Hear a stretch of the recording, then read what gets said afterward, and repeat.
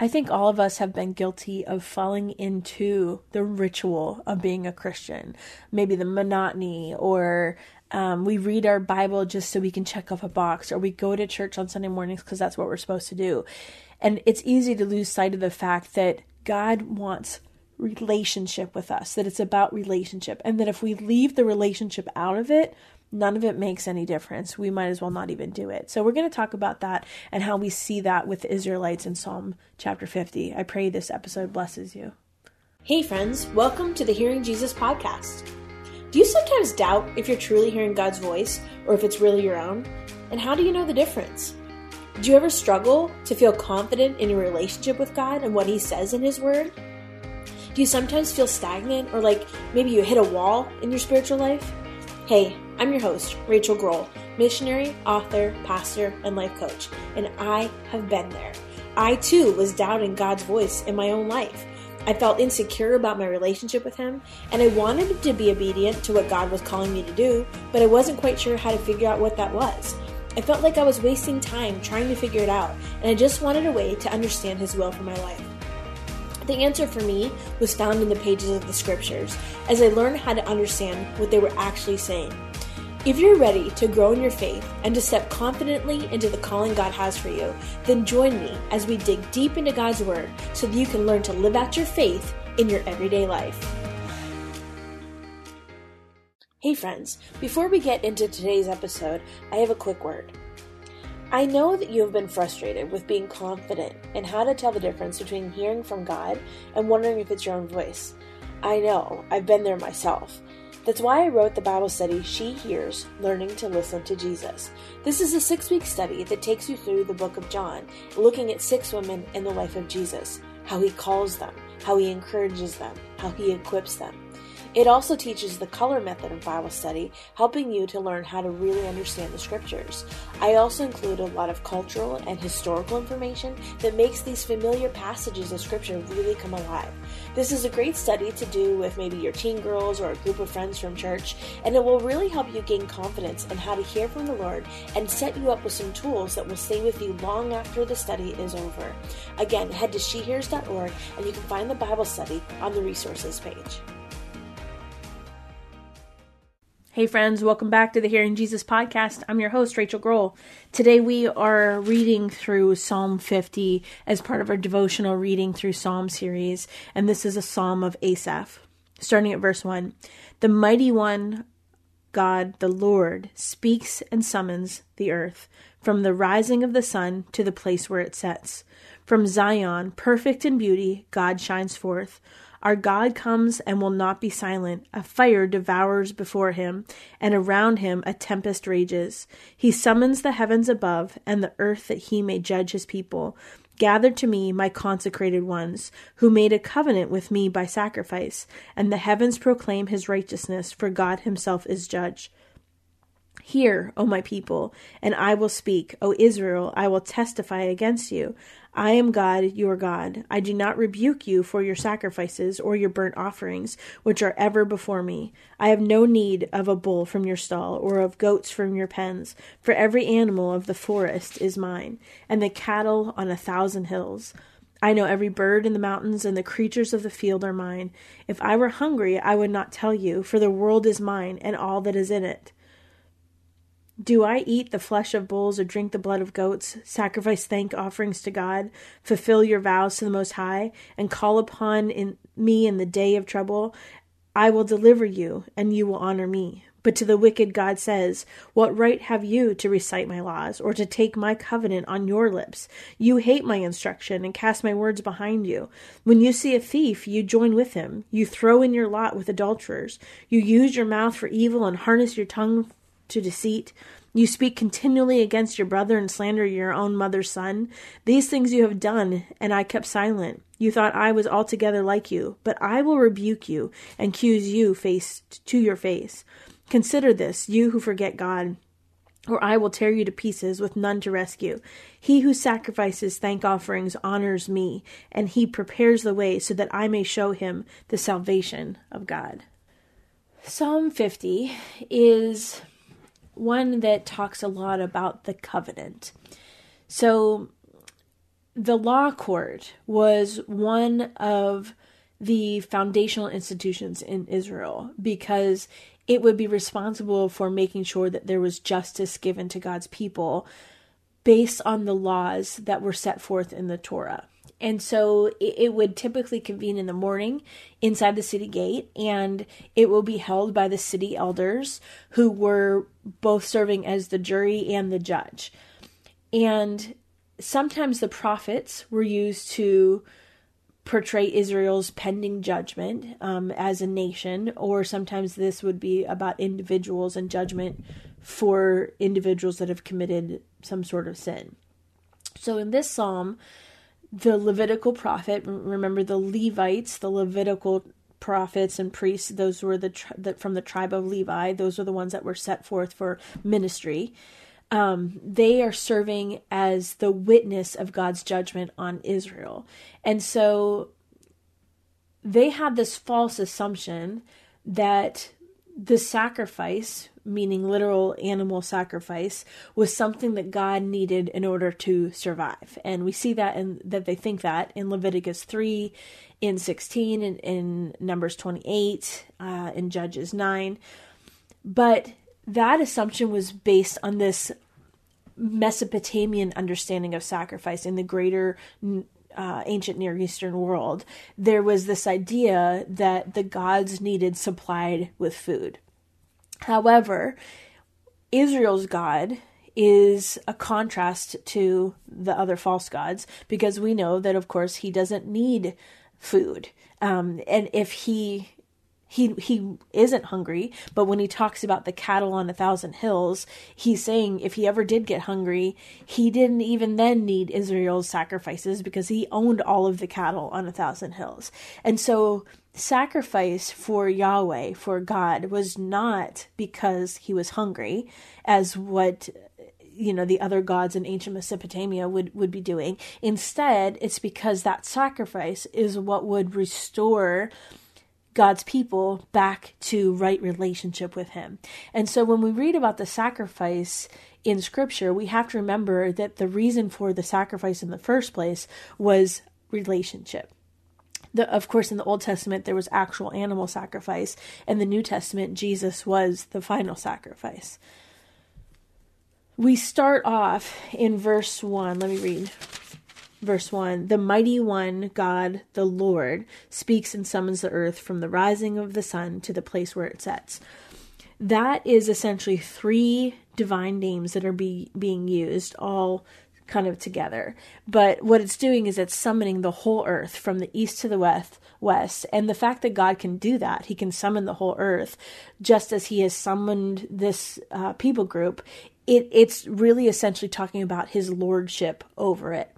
Also, there was three different names there used because there were different names that different people groups would use to refer to God. And some of them, it would go back all the way to the patriarchs, how they referred to God. Some of it was like the regular people, how they would refer to God.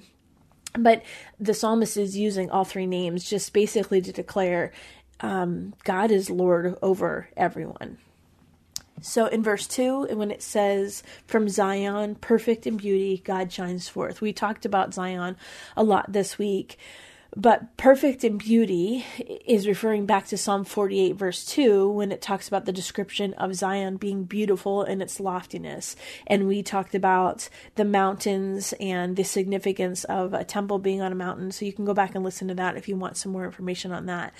But the blessing of Moses is really describing this interaction with God on Mount Sinai, and it's using that same verb where it talks about shining forth. And so it's an allusion to, again, this relationship that God has with his people and the way that he communicates with his people. In verse 5, God calls these people a consecrated people. Let me read verse 5. Gather to me my consecrated ones who made a covenant with me by sacrifice. And so what we're seeing in this psalm is just language around the covenant, that it's all based on God's love for his people because he desires this relationship with them. So this consecrated people, or my consecrated ones, is the people of Israel. And this setting of covenant is suggested in the sense of love. Like the word that's used there is hesed, Hesed, which is about love, loving kindness. And so it's a term that's used a lot when we talk about the covenant, but I think sometimes we forget that. I think, at least I would think about covenant in terms of the law and what they had to do in order to obey and how to make things right. But we forget that the covenant is really based in love and God's love for God's chosen people. And again, down in verses 9 through 11, he's reiterating, I have no need of a bull from your stall. He's essentially saying that he has no need of the sacrifices. The sacrifices, the covenant is for them. It's done on their behalf because he owns all the animals and all the birds and all the cattle. He has a sufficient supply if he ever needed any, which he doesn't. But it's not that he needs that from them. And I love that word picture because God, even now, God doesn't need us. He wants us. God doesn't need our relationship. He wants our relationship. Now, we were created to have a relationship with him, but he reaches down to where we're at because he desires this relationship with us. And I love that word picture and the fact that we see that even here in this psalm. Now, all the way up through verse 15, God is talking to his followers, his faithful people. Verse 15, he talks about call upon me in the day of trouble. This is him essentially inviting his followers, his faithful people, the Israelites, to always look to him and depend on him when they have times of need or trouble. Because God desires to respond to our prayers so that he is known as and honored, really, because he is the God who rescues his people. And it's the same for us today. The act of prayer, it's not like God needs our prayer in order to act on our behalf. But instead, what that prayer does is it serves as this way for us to honor God because he is the one who wants to meet our needs. He wants to be that personal God that builds this relationship with us. It's like this, two-way dialogue where, yes, of course he knows what our need is, but he wants us to come to him. Just like, I was thinking about this with my one daughter. I have one daughter that's incredibly, my daughters are all amazing. I have one daughter that's incredibly stubborn though. And there are times where she will be struggling with something and I know what she needs. And I'm watching her struggle on her own. And I long for her just to say, Mom, will you help me with this? Now, could I go do it for her? Absolutely. But I'm trying to allow her to have this ability to reach out to me because she knows that I will be there to help her. And, I guess there could be an instance where I could just intervene on her behalf and do it. But if that happened, I would miss out on this opportunity to teach her something or to be in the middle of the mess with her or to develop in our relationship together. And I have to think about that in terms of God as a parent and what he longs to be in our lives. Because I think so many times we try to do things on our own without even going to him when he is literally right there just waiting for us to ask him. So I love that aspect and how we see that even here in this psalm. Then when we get to verse 16, there's kind of a shift that happens as he starts talking about, he's no longer talking to his faithful followers, but he starts talking about the wicked person or the person that is not following him. So the previous verses were spoken to the whole people of God, but now the psalmist is turning to the wicked who are kind of falling within this bounds of the covenant, but they don't appreciate it, they don't understand it, or they don't have any regard for it. And so as he's talking, he's delivering this serious warning essentially to hypocrites. It's to people that they might pretend to be devoted to God, or they might even claim the promises of God's word. How many of us know people like that today? But at the same time, they are ignoring God's commands, and they're not even trying to conform to the beliefs or the behaviors.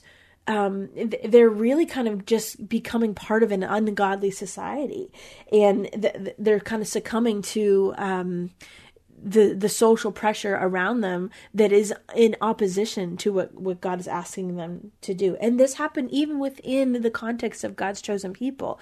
You see this inside of churches where you have, one set of people that is living for the Lord and they're serving and they're using their spiritual gifts, and they're making advancements in the kingdom, and they're making an eternal impact.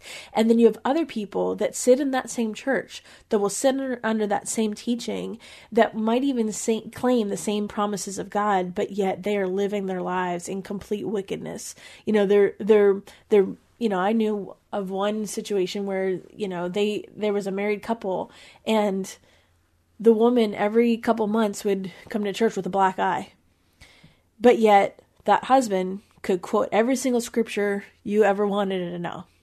And I think about that when I see this turn at this part of this chapter, because that's not a situation. Having hypocrites in our churches is not a situation that's new. It's a problem that's been happening for obviously years and years. But that's who God is addressing now. And so God is threatening to destroy them. He talks about how nobody will be able to rescue them in verse 22. And in fact, those kinds of people, it says that they will be judged more severely and receive a greater eternal punishment. And I want you to think about that for a minute. Hypocrisy is something that I think we don't take seriously enough. Hypocrisy is something that God considers very seriously. And if you read this teaching, my goodness, there is a segment of the community who are violating the covenant and disobeying the commandments and essentially being hypocrites. And God is taking this very, very seriously. I think that should be enough to give us pause. And just in case you don't understand this whole sacrificial system that they had, it was really central to the Israelite religion. They practiced sacrifices routinely every single day. And then they also had special religious festivals and other, national celebrations or other personal occasions. But there was never a day when there was not a sacrifice being made in the Jerusalem temple. Every single day, multiple times a day, there would be sacrifices going on. And so I think that is something that seems foreign to us. Like, to think about going and making a sacrifice, an animal sacrifice at a temple, seems so foreign to us. Like, it's kind of almost jarring. But yet for them, because it was part of their day to day, I think sometimes that's what happens with us. There's an element of that where it kind of became routine. It kind of got to a place where it didn't maybe hold as much meaning for them because they were doing it day in, day out. And I think that is something that we can relate to. I think, you can go to church on Sunday because that's what you do on Sundays, and then you can go to church on Wednesday night because that's what you do on Wednesday night. And there is a danger there of getting used to that routine, even though the intention behind why you're doing it is good. It can become devoid of meaning if we are leaving out the whole reason why we're doing it, which is the pursuit of a relationship with God. Anytime we're doing anything just because that's what we do, and we leave out the relationship with God, it's going to get to a place where it can lead to hypocrisy. It can lead to falling into the trap of getting sucked into the culture around us. And I think that is a really good point for us to remember and to kind of take some wisdom away from, that even something for them as big as gathering the perfect animal to take for the sacrifice, like, that seems huge, but even for them it got monotonous, and it got to be ritual, and it got to be mundane. I don't think that is something that should be lost on us. And truth be told, I think we've all been there at some point. I've been there in my own life where I'm even in ministry as you serve. I'm doing it, day in, day out, because this is what my job is. This is how I put, my groceries in the cart. This is how I feed my family. This is just part of what I do. Instead of recognizing, like, this is a calling. This is what God has called me to do. This is the opportunity He's given me. How can I be and do everything that He's called me to be and do? Well, the key there is relationship. The key has to be relationship. And so if we're doing those things in absence of our relationship with God, or just because we think that they're going to keep us, quote unquote, good with God, it's kind of missing the whole point.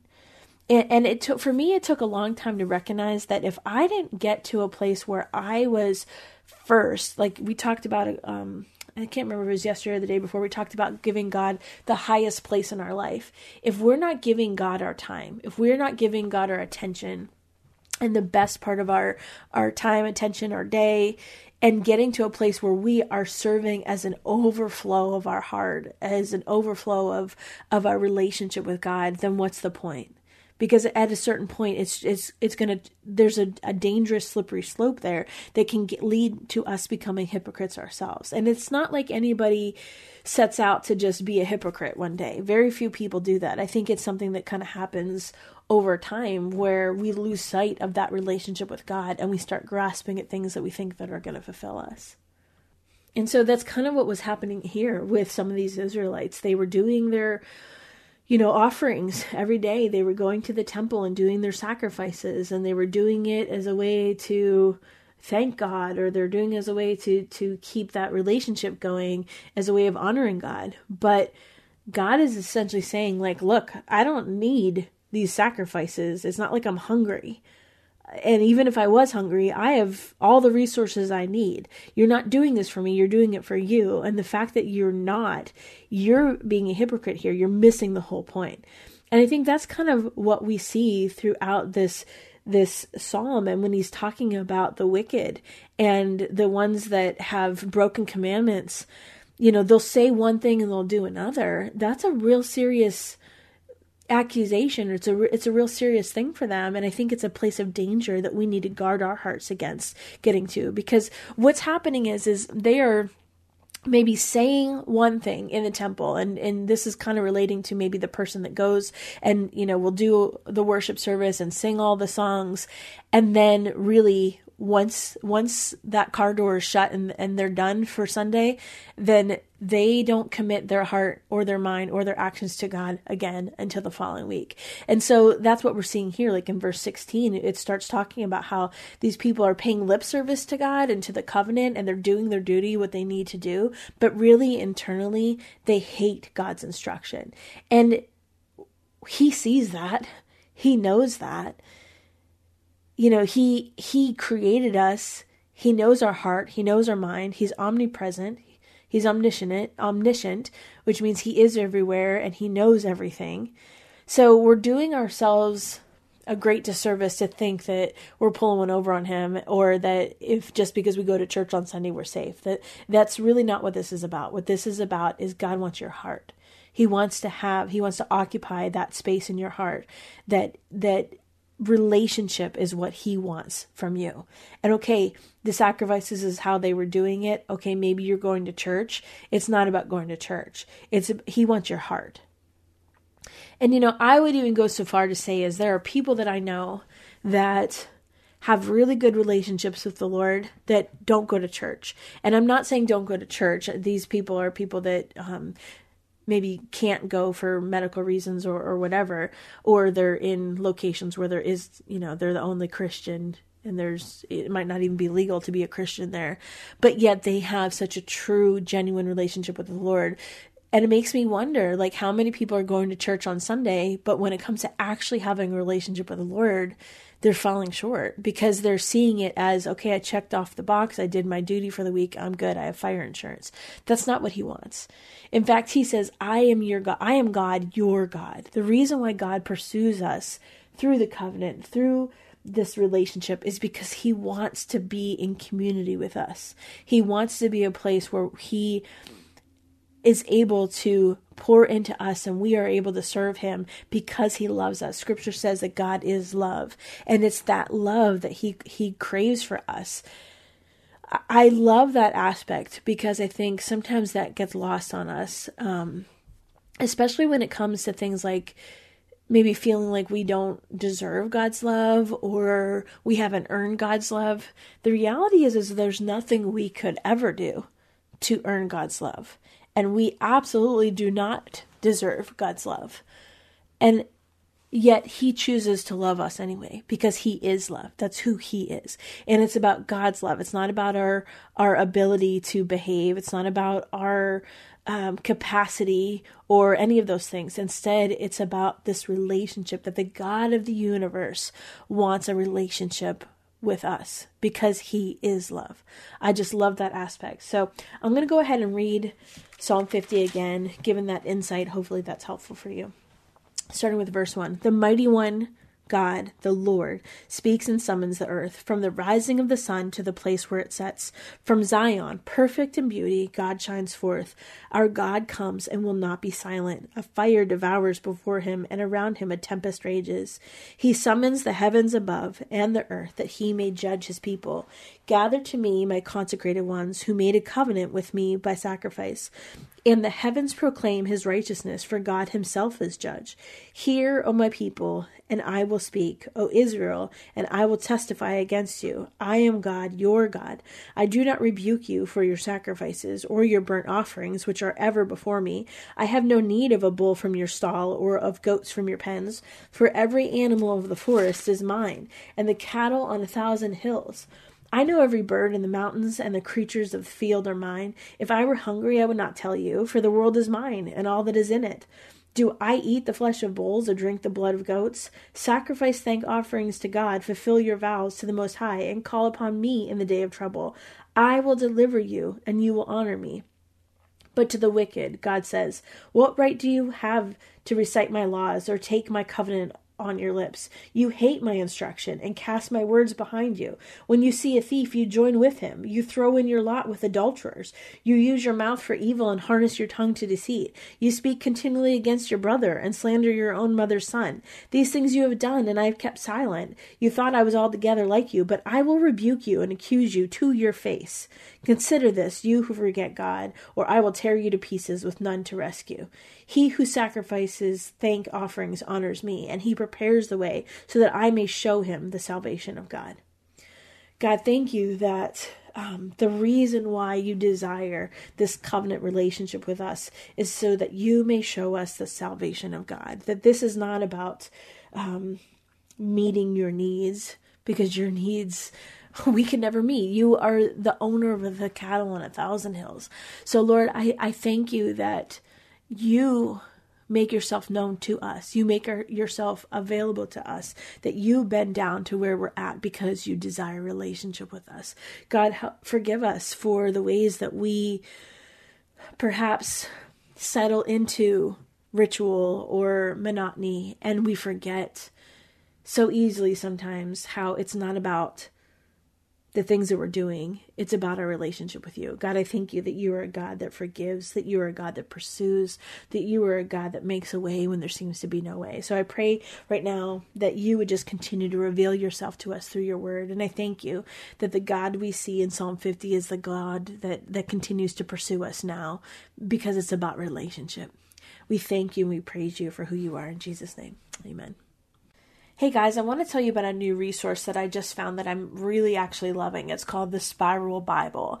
And you guys know me, I'm all about resources to help you get in the Word, because we know that the more that you are engaging with the Bible, the more that the Bible engages you. It's the primary way that God speaks to us. And so the Spiral Bible is essentially a Bible and a notebook all in one. It has pages that lay flat, just like a spiral binding notebook would do.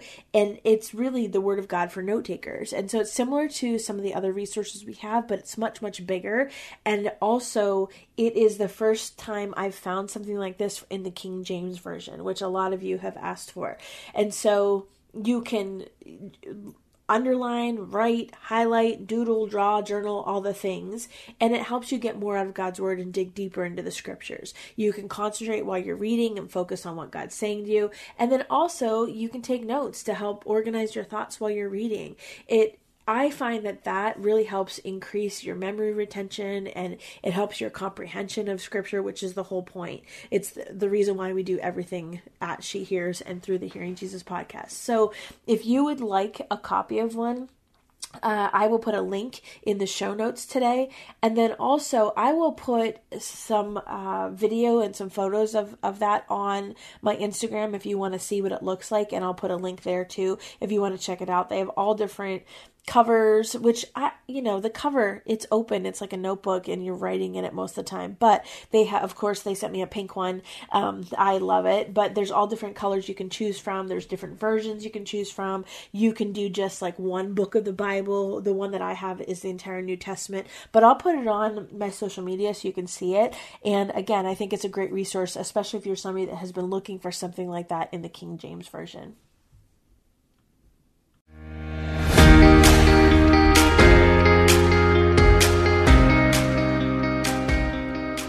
Hey friends, if this podcast helped encourage, empower, or equip you for God's call in your life, I would love it if you would head over to Apple Podcasts and leave me a review. That's the #1 way you can support my show.